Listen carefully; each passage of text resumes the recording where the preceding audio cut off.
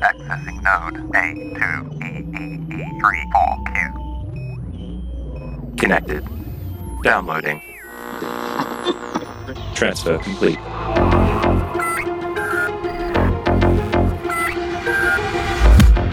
Welcome back to The Dead Drop, your secure transfer of video game and developer news. I'm Matthew Bliss, your interpreter of the games industry, your prophet of playable material, your professor of time preservation. I hear you rabid news junkies screaming, "Where was my Monday episode?" I am sorry.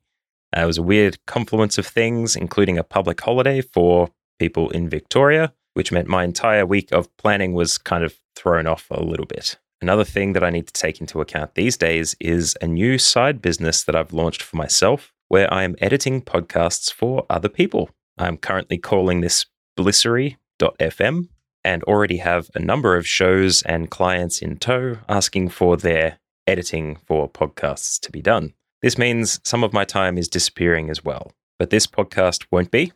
I'll ensure it will continue regardless.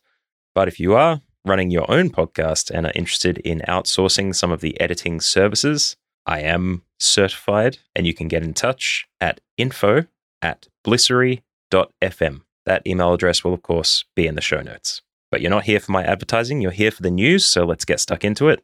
This is your transfer from the 3rd of November 2022, and these are the news stories that you need to know.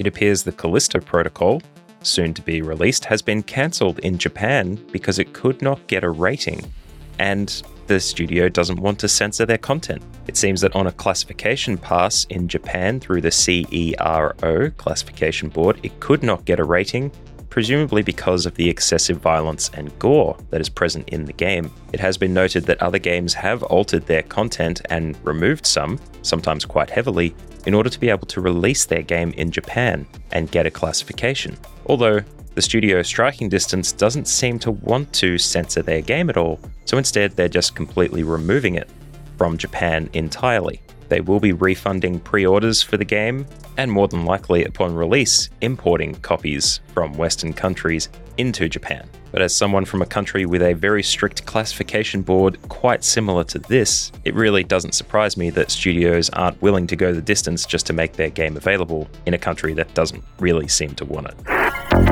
At a tech conference on Wednesday, it seems that Xbox's head Phil Spencer has revealed that Microsoft GamePass is finally profitable, that it's making about 15% of overall Xbox's revenue, which is interesting because they've also said that they've held the price on their consoles in response to PlayStation 5's increase, but that they may have to increase pricing on subscriptions or on consoles at some point in future to make up the gap. It's not immediately clear from reporting where they expect prices to increase. It could be on the hardware, it could be on subscriptions or software. Remains to be seen. But the fact that Game Pass has now become profitable could mean that that's where they expect the money to start coming from.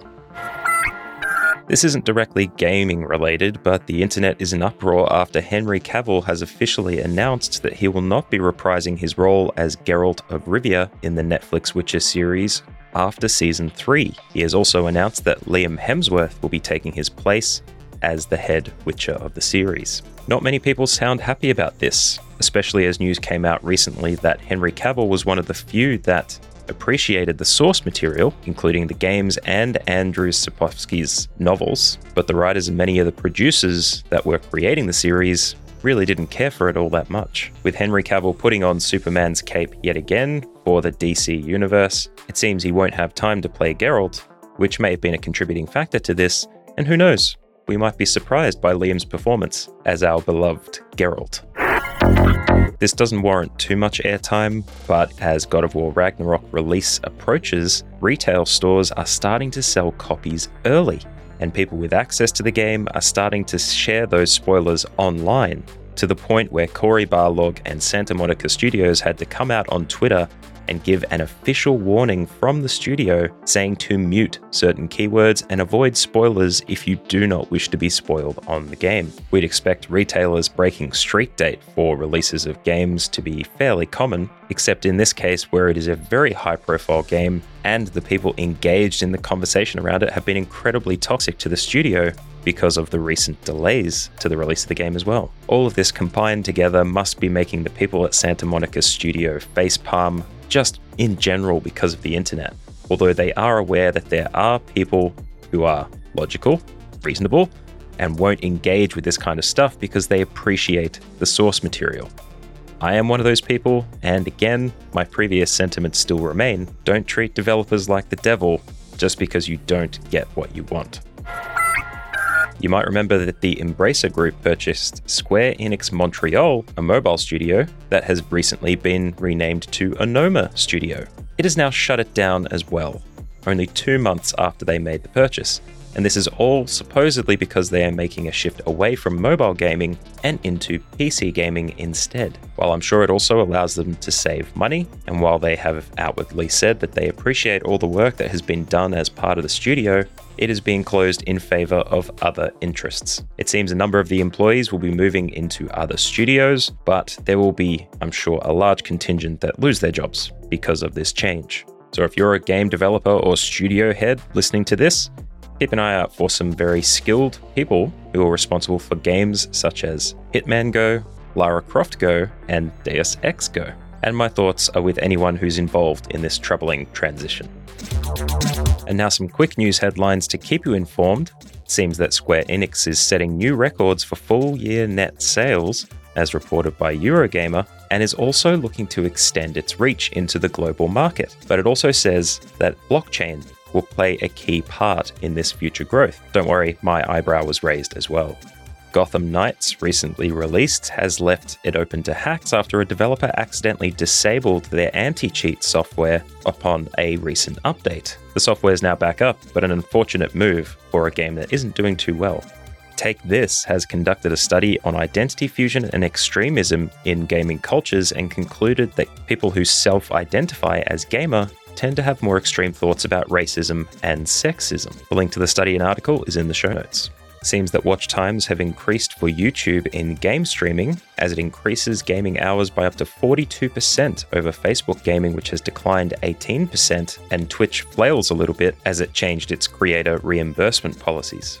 It appears Phil Spencer has also made it known that he'd like the Call of Duty series to make its way to Nintendo Switch and to treat the franchise kind of like Minecraft. Let your mind wander as you try to think how a shooty gun game could be as engaging as a sandbox.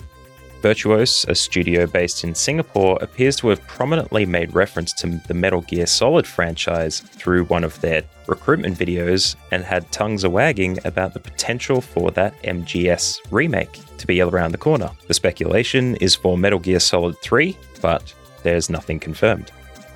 You might remember a few years back in the time of MOBAs such as Battleborn, Paragon once existed, and I think within a year or two was gone. It seems it's now being revived by a studio in Korea, calling it Paragon the Overprime.